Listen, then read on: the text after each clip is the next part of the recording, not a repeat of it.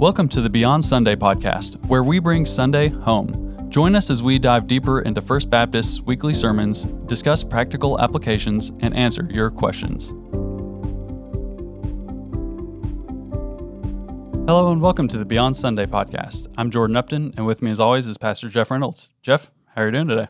Doing great, Jordan. How are you? I'm good. I have to tell everybody I had the coolest moment on Sunday.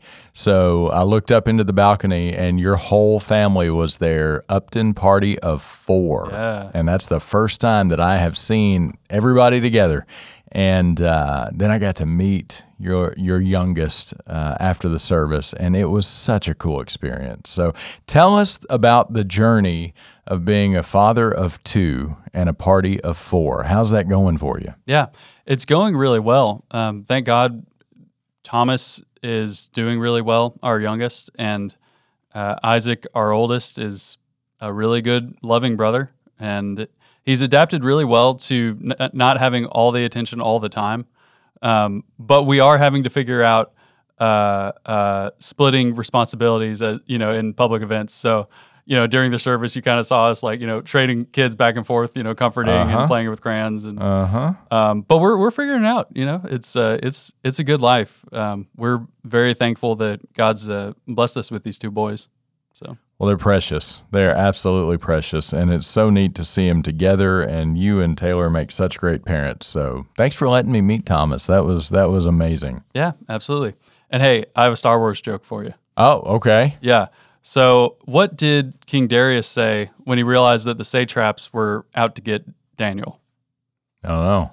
It's a satrap. It's a trap. Okay. All right. Yeah. That's so good. Yeah. It's a trap.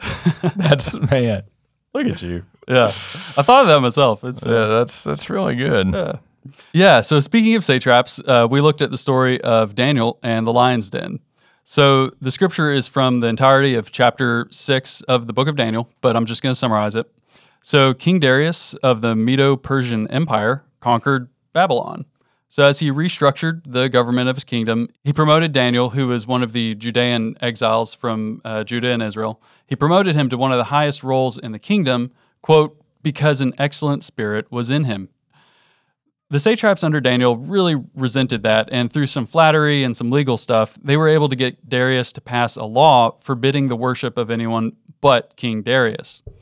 Daniel, though, was unfazed and continued to pray out his open window toward Jerusalem. He was arrested, and despite Darius's best efforts, Daniel was thrown into a den of lions. Now, the next morning, though, Daniel was found unharmed, so Darius had him removed from there, and he threw in the rebel satraps and their families into the lion's den. And then Darius praised God. So it was a lot. It's a lot packed into one chapter. It really is. And it's one of those stories that becomes iconic because it's one of those miraculous stories where you learn it in Sunday school. I mean, we teach our kids. We taught our kids the story of Daniel and the lion's den at VBS just a couple of weeks ago. And it's one of those paradigm-shaping stories in which you see God overcome natural order. And so clearly the lions were ravenous, because those who were thrown in after Daniel were destroyed before they even reached the bottom of the pit. So God must have intervened, and God did intervene in a way that spared Daniel's life and that glorified God. And so here you have this pagan king praising the God of Daniel. And that's the way that it's supposed to work. We ought to live our lives in such a way that even those who don't yet know our God would magnify his name because of the way that we live. And so what a wonderful story, what a wonderful episode in the life of Daniel, but an episode in the Old Testament in which God magnified his glory through the faithfulness of one of his people. And just a beautiful thing. It is. So I wanted to get a little bit deeper than the Sunday school telling, if you will. Sure. So the story is pretty straightforward, but as you were talking about it during the sermon, I really wanted to ask some questions today that got a little bit under the surface in this story. So connecting the story of Daniel and the lion's den with other passages in the Bible and trying to draw out the big themes that God would have us take from this story. Sure.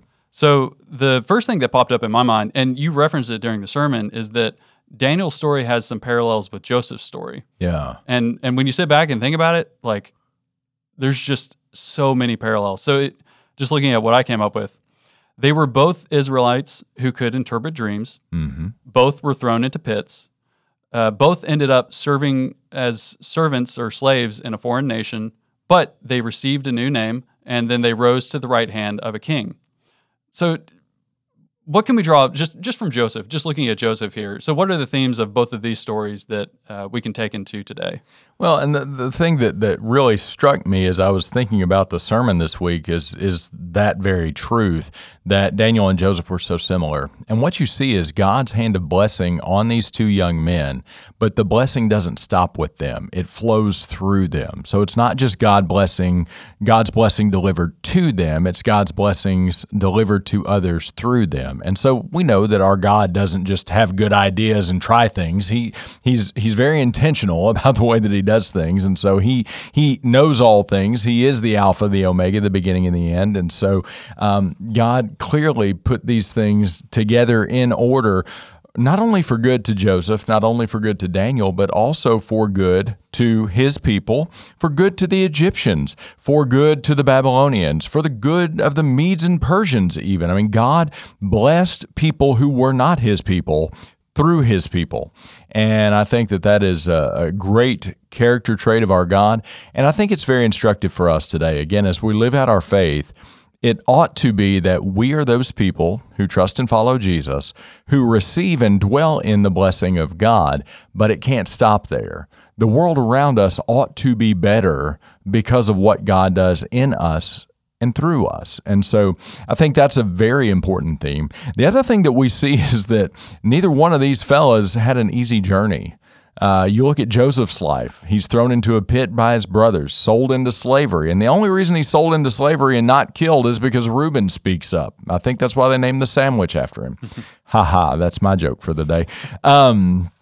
But he goes to Potiphar's house, and everywhere he goes, he rises to the top. He is like the cream that rises to the top every time.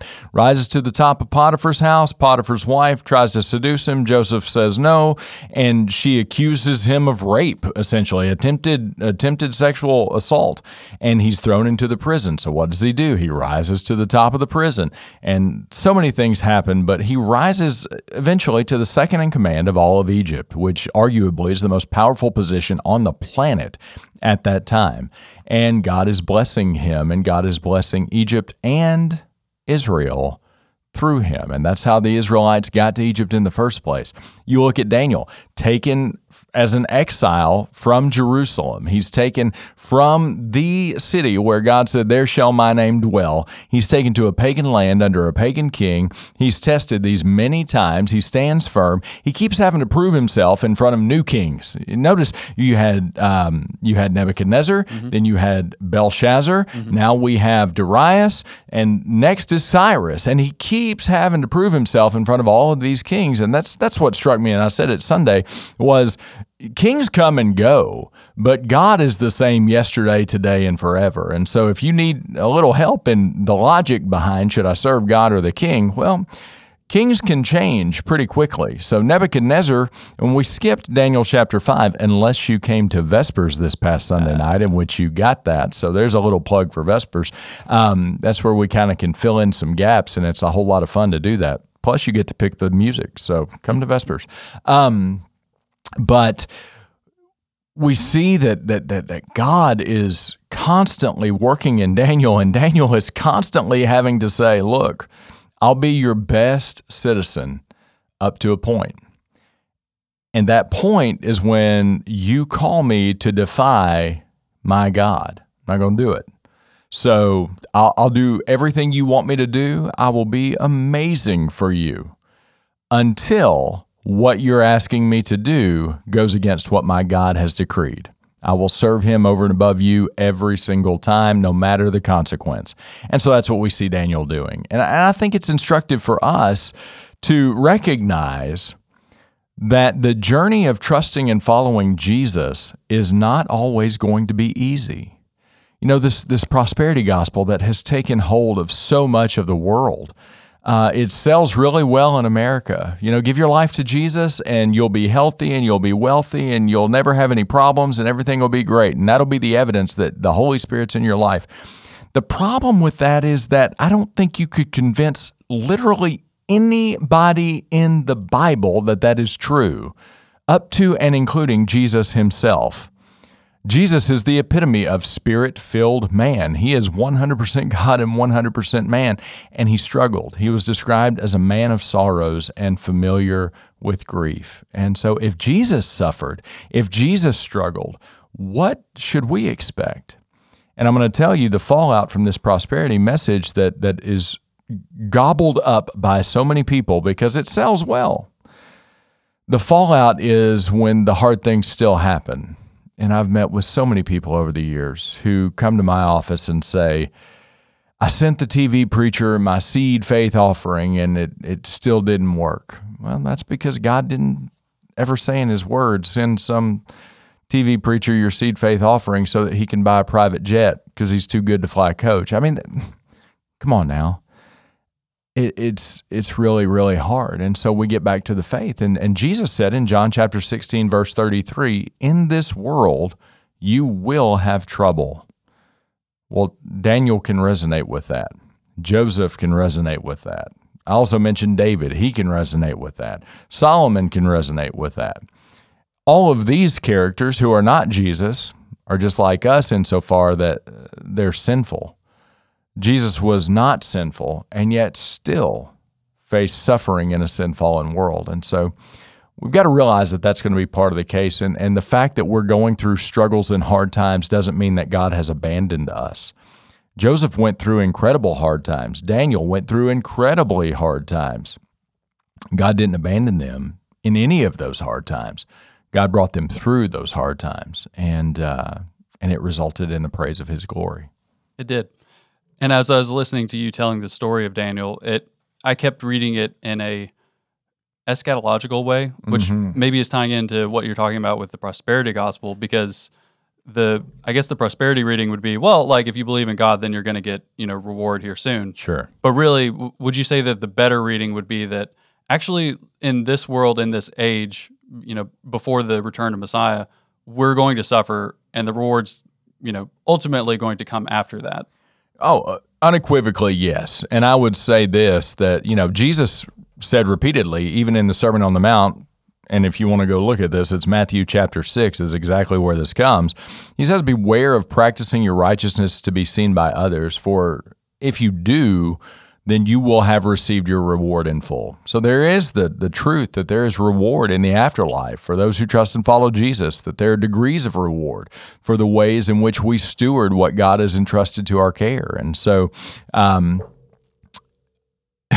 Jesus said if you give, for example, you give alms and you tell everybody about it, well, enjoy that because that's what you get. But he said, no, when you give, don't let one hand know what the other one's doing. In other words, let your giving be in secret between you and God. And then your Father who sees in secret will reward you. When you pray, don't stand and make a big show of it to show how holy you are because you pray in King James English or you pray in ultra contemporary language or something like that. Don't make your prayer a show. He said, because then you will have received your reward in full. I hope you enjoy the applause you get because that's what you get.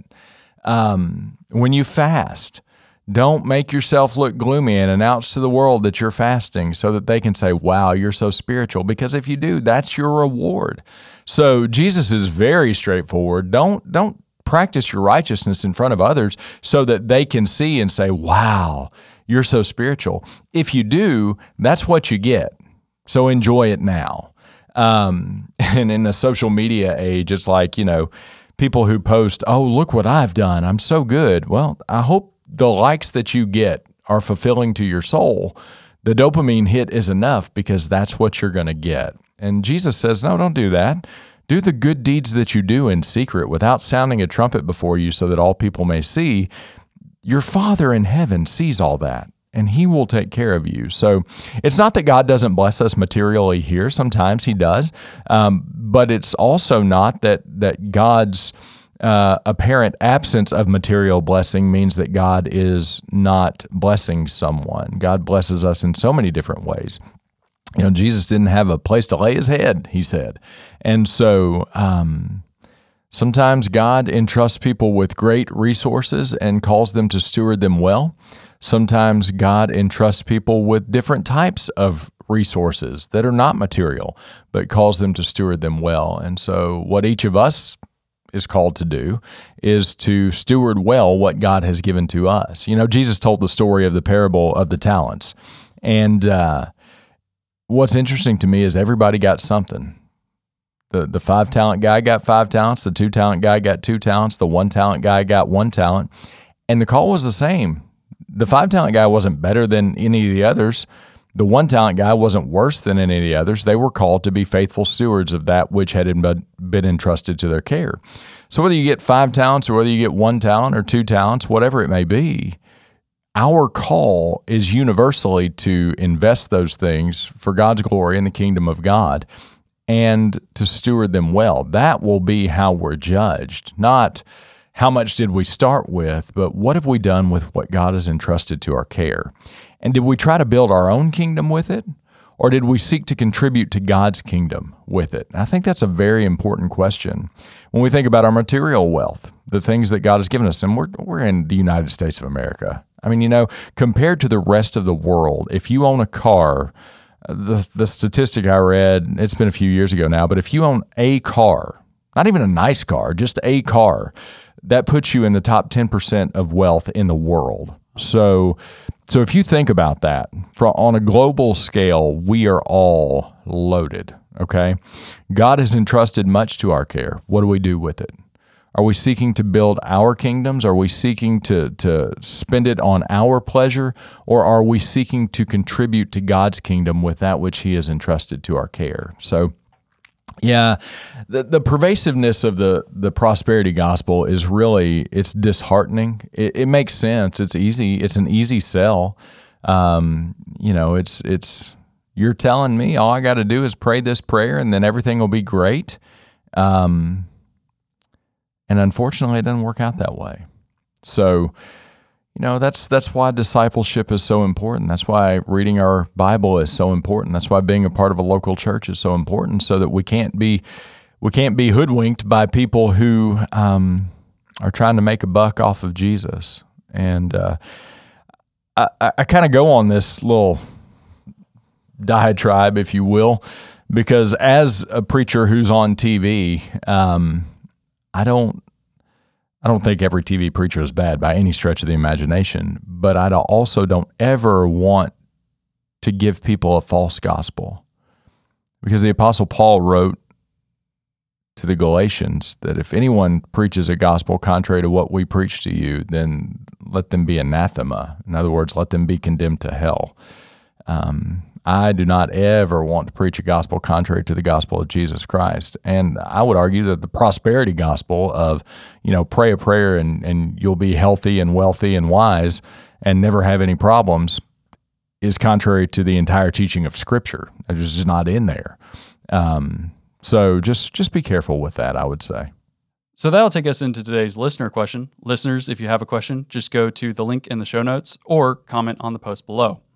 So Jeff, why did Daniel, Shadrach, Meshach, and Abednego get new names in Babylon? I mean, even Shadrach, Meshach, and Abednego's are the new names, right? But we know them by these names. Why are there the multiple names going on here?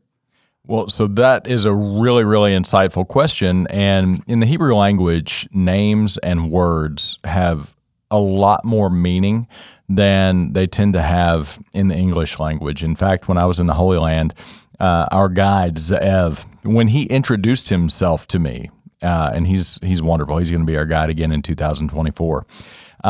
He said, "My name is Ze'ev. It means wolf."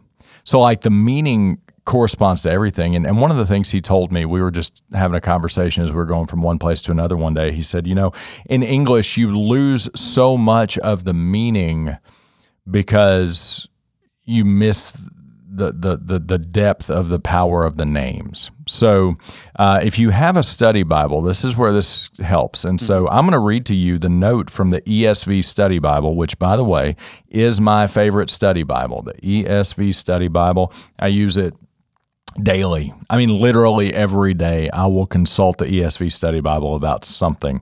So this is the note on Daniel chapter 1, verses 5 through 7 from the ESV Study Bible. Quote, Nebuchadnezzar sought to assimilate the exiles into Babylonian culture by obliterating their religious and cultural identity and creating dependence upon the royal court. For this reason, the exiles were given names linked with Babylonian deities in place of Israelite names linked with their God. And then, so the note goes on to explain the names in Hebrew, the Israelite names, and the names in the Babylonian names that were given to them. So Daniel means God is my judge. Hananiah means Yahweh is gracious. Mishael means who is what God is, and Azariah means Yahweh is a helper. Their names were changed then to names that invoked the help of Babylonian gods Marduk, Bel, and Nebo. So Daniel was changed to Belteshazzar, which means, O lady, wife of the god Bel, protect the king. Shadrach means I am very, very fearful of God, or command of Aku, the moon god. Meshach means I am of little account, or who is like Aku. And Abednego means servant of the Shining One, or the god Nebo. It says they were schooled in the language and mythological literature of the Babylonians, and their food was assigned from the king's table, reminding them constantly of the source of their daily bread. So here's the idea. You know, and the same thing happened to Joseph when he was sent to Egypt. He was given a new name. So what is the name? Well, it is the marker of identity. And so what are they trying to do? They're trying to change the very nature of their identity. So no longer is my name affiliated with Yahweh, the God of Abraham, Isaac, and Jacob, God and Father of our Lord Jesus Christ. No, now my name is affiliated with these Babylonian gods. And so, again, it's kind of like you go into the army and you get your head shaved and you get the same clothes as everybody else, and there's this sense of assimilation into a new system. You are not who you used to be anymore, kind of a thing, so that we can teach you how to do what we need you to do. And what they're doing from a religious perspective here is trying to strip them of their former way of life, their former identity, and say, no, this is who you are now. Your identity is rooted in Babylon. Your identity is rooted not with the God of Abraham, Isaac, and Jacob, but rather with the God of the gods of the Babylonians. So that's why they got new names. It was very intentional. And often in Scripture, when you see new names come or new names given, sometimes God even gives new names, there's a whole lot of meaning associated with that. If you don't have a study Bible, you can often look down into the footnotes of your Bible as you're reading it, and sometimes that will help you. And I'm flipping back right now to see. No, there's nothing on these guys' names in Daniel chapter 1 in my ESV Bible, but sometimes you can see, the name Benjamin, for example, means son of my right hand, whereas Ben-Oni means son of my suffering. So, it's look down in the footnotes, look down in the notes of your good, trustworthy study Bible, and that will help you with those things. But what a great question from such a thoughtful listener. Yeah, and I'm glad that you brought out that it's similar but different when God gives people new names. So, let's just take Abraham, for example. God renames Abram to Abraham. That's right. Adds a hey in there, which could be taken as like adding one of the letters from his name, or like, God is with Abraham now, like even within his name. Yeah. Even when we speak the name of Abraham, we're speaking about, God and his servant. Yeah. It's, there's always just so much more beyond the surface when you dig into it. Just even, why these guys have these other crazy names, and why they have another name beyond the name that their mamas gave them. That's exactly right. I mean, and it's really cool. And what God is teaching us is that our identity is rooted in Him. And what a powerful lesson. Absolutely. Jeff, can you pray us out for today? Let's pray. Lord, we do pray that we would find the very essence of who we are in you, that we would look first to what you say about us, and that we would listen to your voice of truth as we seek to live out the faith once for all delivered to the saints. Help us, Lord. Help us to fix our eyes on Jesus and to run with perseverance the race marked out for us. Help us to trust and follow you in every single moment that we live. And Lord, as you bless us, may those around us experience your blessing through us. We ask these things trusting you in Jesus' name. Amen. Amen. Thank you for joining us. If you enjoyed this episode, be sure to subscribe to our channel. To submit a question about Sunday's sermon, the Bible, or walking with Jesus, click the link in the episode description. Our hosts today are Pastor Jeff Reynolds and myself, Jordan Upton. Our engineer is Elliot Beckley, and our editor is Chad Walden.